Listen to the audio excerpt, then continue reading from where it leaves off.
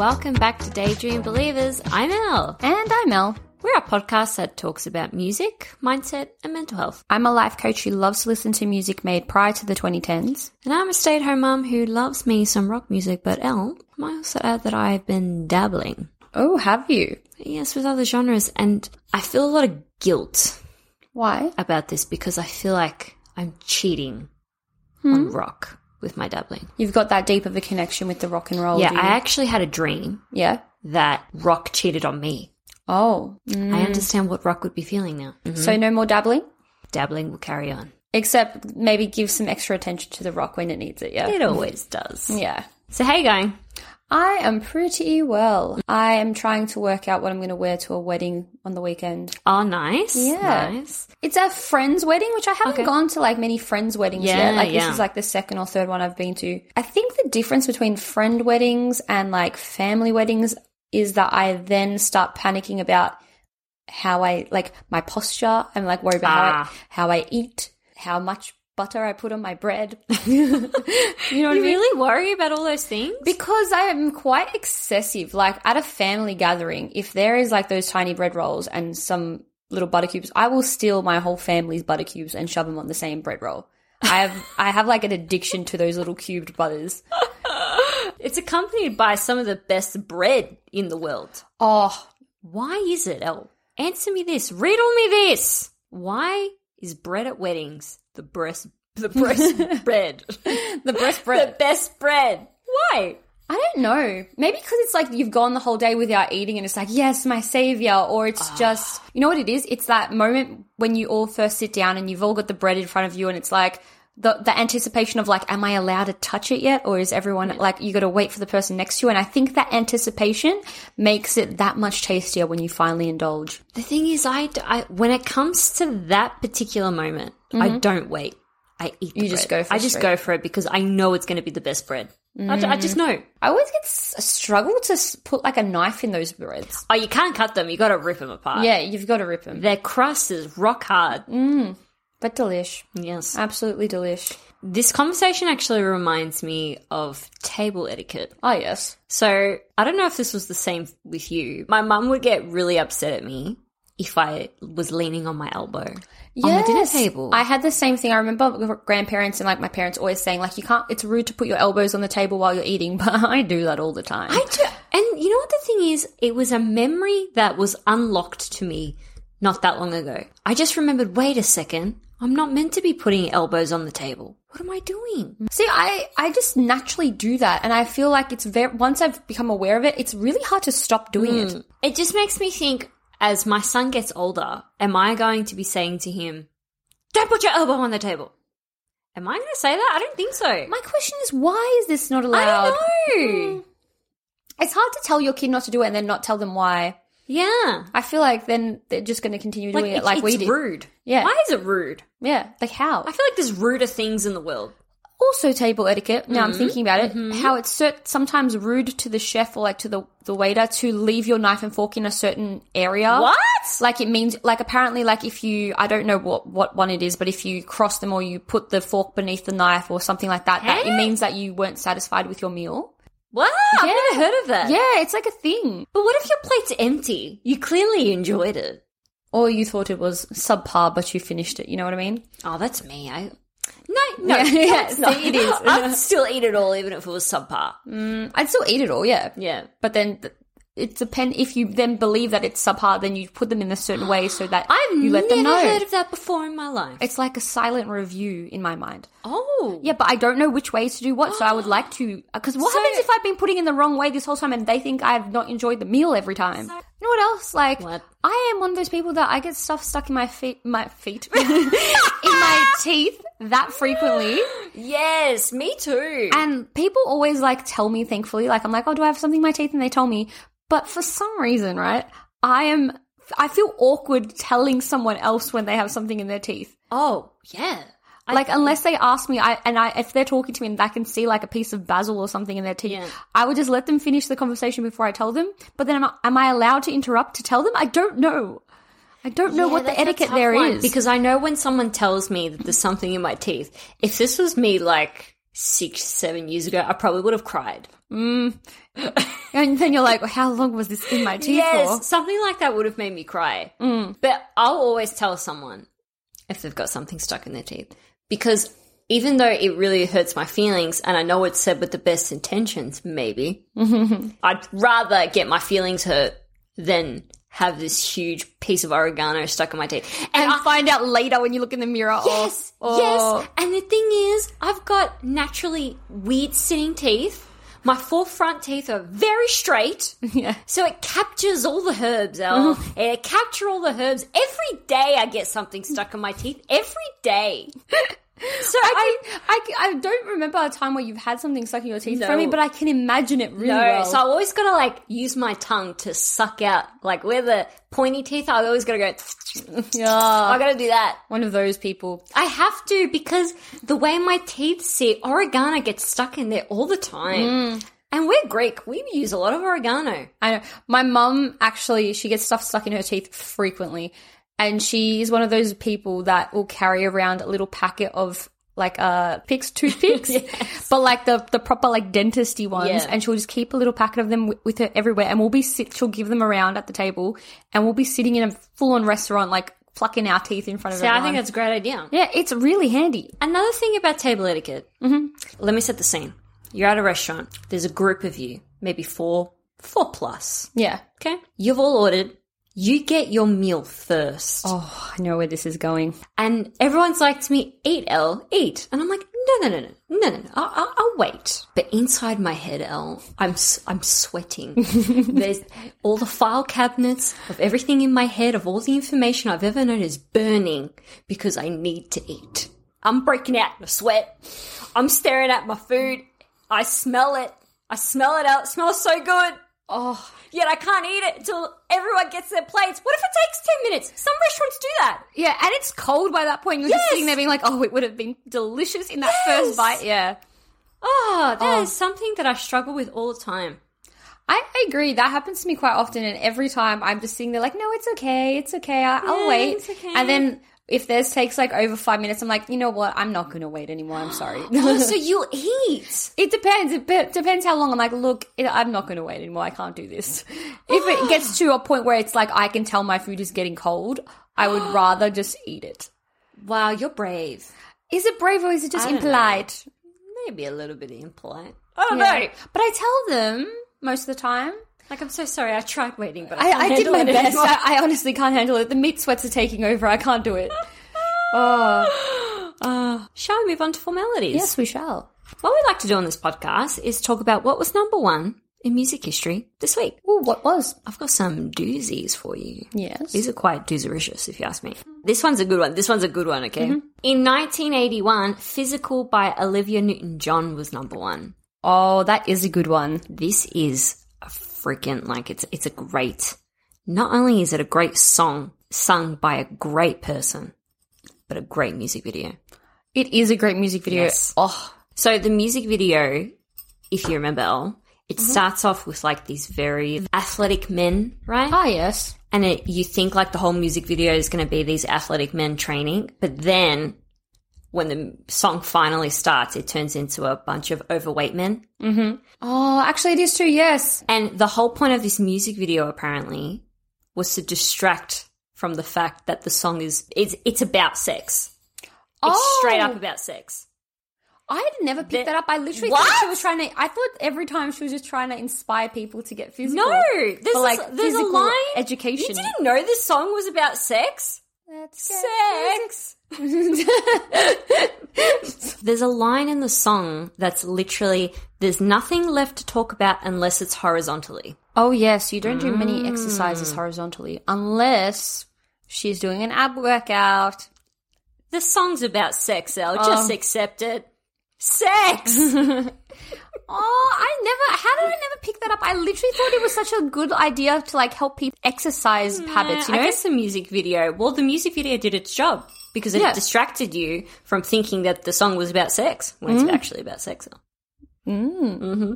So Olivia's real life image was very modest. Yeah. She was very Sandra Dean. Yes. Very Sandy. Look at me. Yep. Yes. She was actually quite worried about how the song would make her look, but her manager basically talked her into it.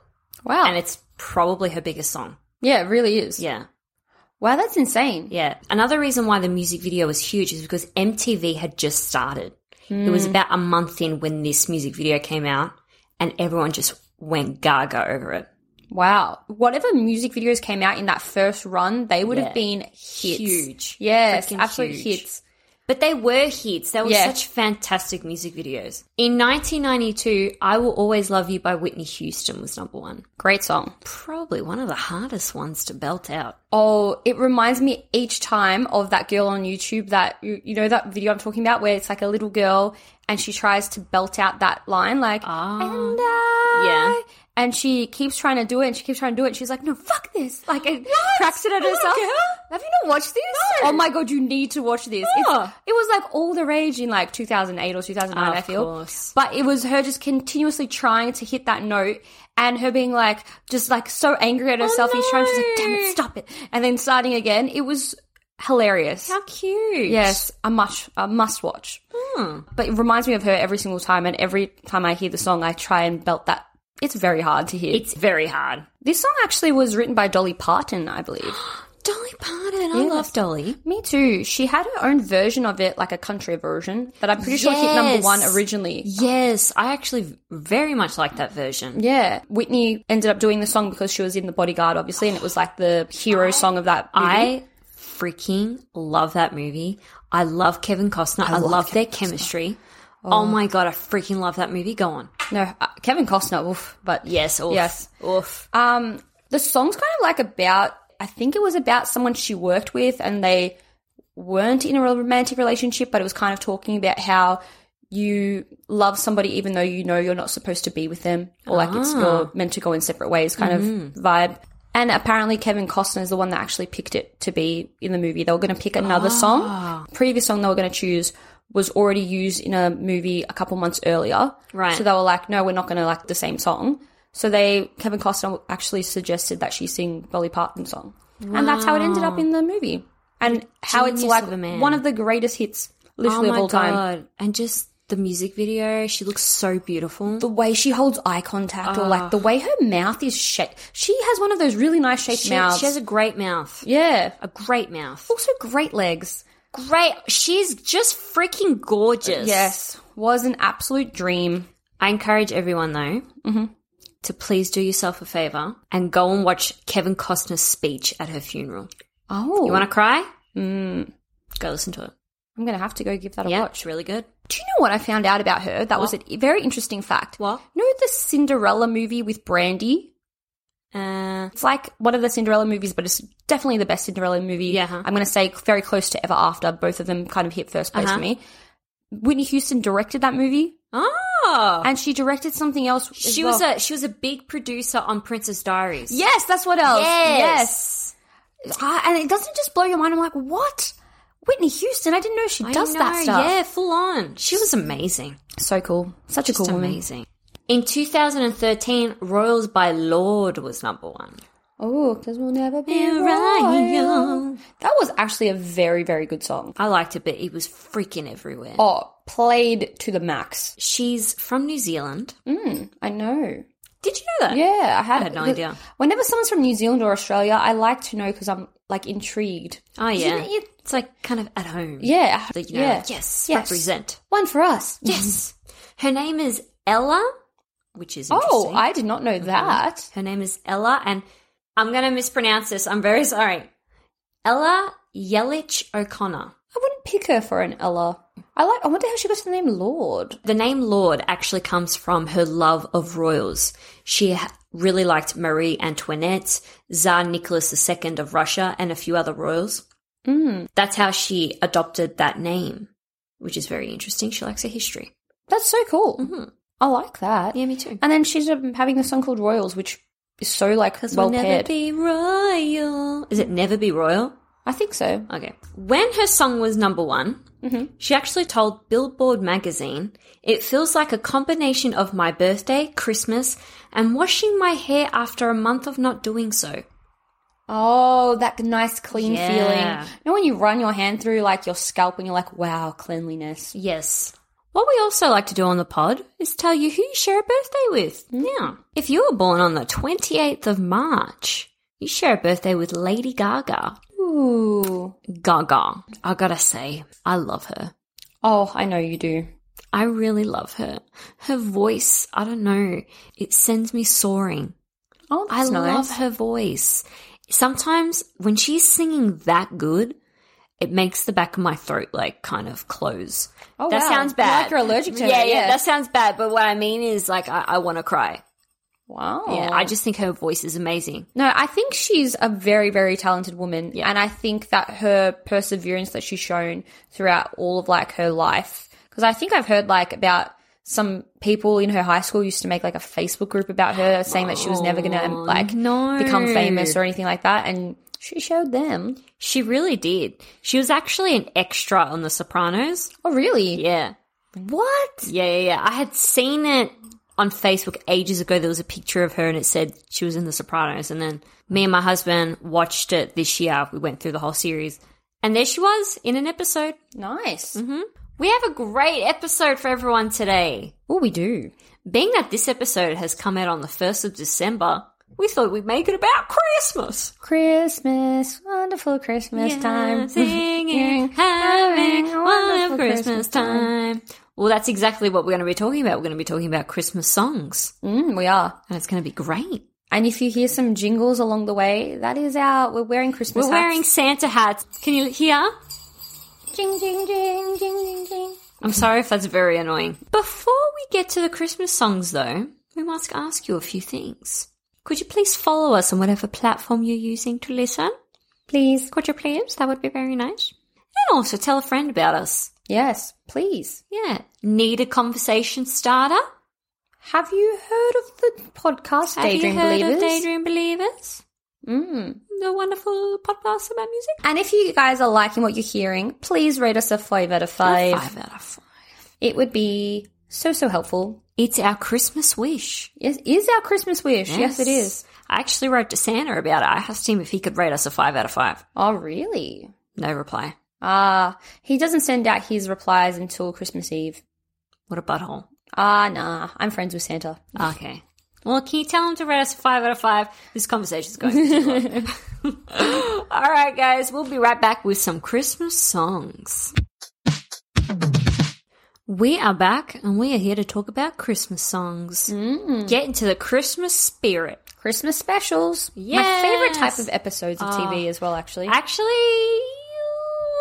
for me. Okay, not favourite, but quite up there. I like Christmas specials. I like the SpongeBob Christmas special. That one's freaking hilarious. Okay. It is. I just expect, in my head, I'm like, she's always going to say SpongeBob. Like, it's so funny. Who would like to go first? Well, I can give it a whirl. Oh, go for it. I'm going to say, as of the last 10 years, it's been like my go-to Christmas song to actually get me in the swing of Christmas spirit. Yep. Just because I like the beat of it, I like the bounce of it. Holly Jolly Christmas. Very nice. Sung by Burl Ives or Michael Bublé as well. I think I don't have a preference of which version, but damn, I just love this song. I love when Christmas songs have that real classic feeling, especially Michael Bublé. He's got that. Oh, he's got that old voice. Oh, God. I love Michael Bublé's too. voice. Such a incredible singer.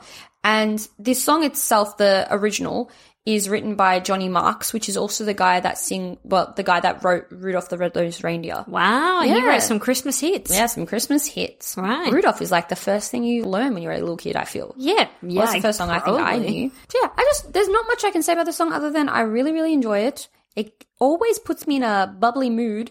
And I like that it feels like a type of song that you can click to, like, have a holly jolly Christmas. Yeah. Like that. I feel like I'm in black and white when I'm, like, dancing along to it. My first one is a freaking classic. Oh, yeah? As these all are, basically. Winter Wonderland. Wonderland, Winter Wonderland. The one that I like is by Dean Martin. Ah, yes. I think he's phenomenal and his voice is like very sexy. It is very sexy, it's actually. Very sexy. Yeah. Plus his name is very sexy. Dean Martin. Yeah. You know, that's not his name. Oh, really? Yeah, I read a fact about it once. So he was actually born Dino Paul Crocetti. Oh, I'm so sorry, Dean Martin. That pronunciation was probably terrible. He changed his name to Dino Martini, but due to another singer having a similar name, he ended up with Dean Martin.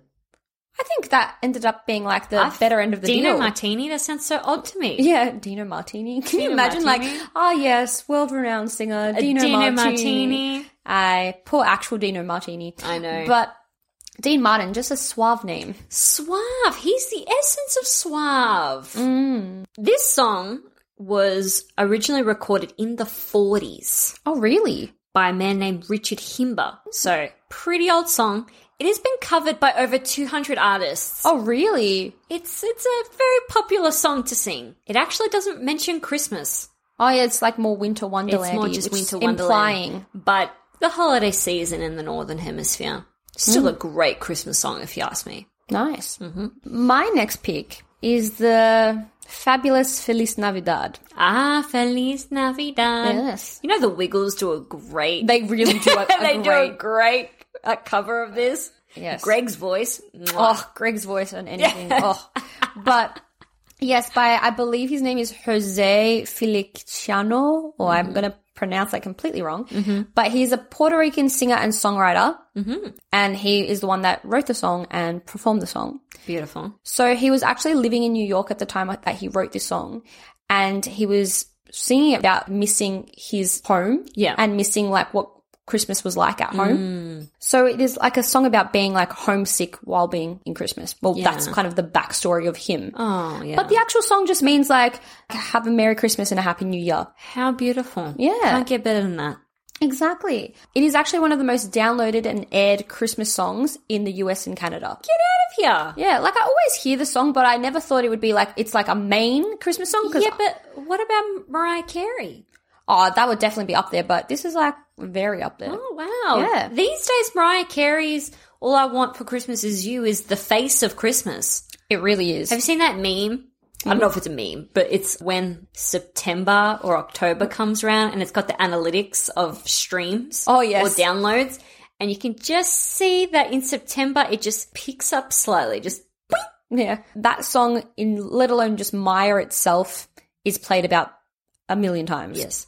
But we will get to that. Let's Yes. not get in too far into Mariah Carey. Yes.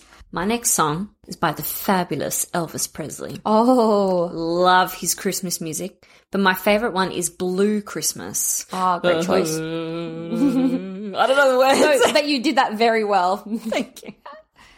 For anyone that knows that song, you actually did that impersonation quite well. Oh, thank you. Oh, thank you. Thank you very much. Thank you very much. Thank you a lot. That was good too.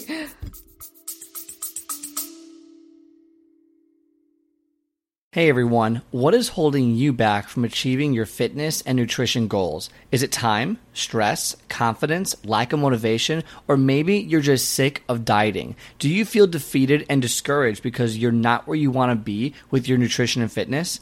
If you're done being frustrated and discouraged with your lack of success, check out the Power of Progress podcast, where we talk about how to change your fitness and nutrition using the principles of mindset, motion, and momentum. We take a deep dive into what makes you tick and how to overcome all of your obstacles, physical and mental. Our goal is to change your health from a chore to a lifestyle. All right. He recorded this song in 1957, but it didn't become a single until 1964. Oh, really? Now, beware of what you see in the Elvis movie. You know how when he does the comeback special and the whole Christmas stuff comes out and he's like, Oh, yes. no, Christmas. He sings this Christmas song in the real comeback special. Oh, really? Okay, Yes, cool. he sings Blue Christmas, so he actually did sing a Christmas song. What he said before he sung it was literally this: I'd like to do my favorite Christmas song ever recorded. Oh, nice. That's so sweet that he did it anyway. Yeah. I wonder if he ended up wearing the sweaters that they wanted him to wear. See, that's what I don't know, but it's apparently, which we got to look this up, it's apparently the only video footage anyone ever has of Elvis singing a Christmas song. Wow. Interesting. Good stuff. Ellie, your next song, please. My next and final song. I feel like I'm the lady from Family Guy. Thank you, Murray, or whatever his name is. Murray. I just automatically Thank you, Tom. Yeah. Thanks, Tom. So my final song pick is Last Christmas by Wham. Oh. Yes. I'm a huge Spunky George monkey. Michael fan. Yeah. And therefore huge Wham fan. And this song is just, it makes me just feel like oozy. Like it just feels nice. It gives you the same, I know George Michael music, it gives me this feeling of just comfort. Yeah. This song in particular, it's a Christmas song without being a Christmas song. It's like a heartache song. Yeah, it's literally about heartbreak, really. Yeah, it's not even, like, it mentions Last Christmas. Yeah. But it's, like, more in reference to, like, last Christmas, I gave you my heart. And then kind of as a time reference rather than about Christmas time. Yeah, he could have said last week. Yeah, like, the song- last week, I gave you my heart, and then very next week, you gave it away. Just to kind of keep it. Yeah, I guess so. Like, last Easter. Like, he could have kept doing it for different parts. Every verse was slightly different. Yes. Alas, it was just a song about a failed relationship, and he mentions Last Christmas, and therefore it is one of the best Christmas songs, in my opinion. So despite that being, like, not even a Christmas song, it is one of the top Christmas songs in the UK. Wow. And I think, actually, this and Do They Know It's Christmas Time? I was just going to say, do they know it's Christmas time? Those are both, like, the top in the UK Christmas songs.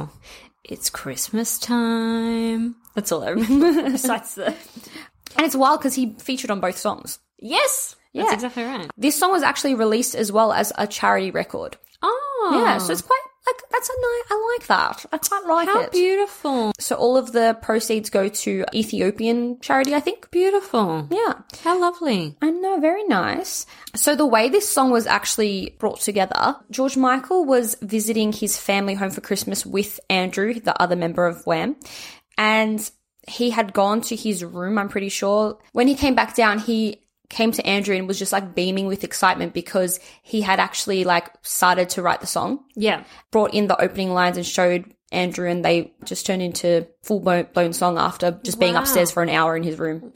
Man. Yeah. Wild. Stuff like that just drives me crazy. How people could just go into a room for an hour and come out with a freaking song. Just be inspired like that. It's so cool. It's amazing. And then the two of them went back up to his room and spent, like, hours like kids just writing the whole thing. Oh, so cool. I love collaboration. Yeah, how nice. Yeah. My next song is Sleigh Ride by Ella Fitzgerald. Ooh. Just hear those sleigh bells ringing, ring, ding, ding. I did not realize that song was called Sleigh Ride. It's called Sleigh For Ride. a sleigh ride together with you. I didn't know what I thought that song was called. Yes, it's called Sleigh Ride. That is a great song. It's a great song. I love it in the movie Elf. Oh, yeah.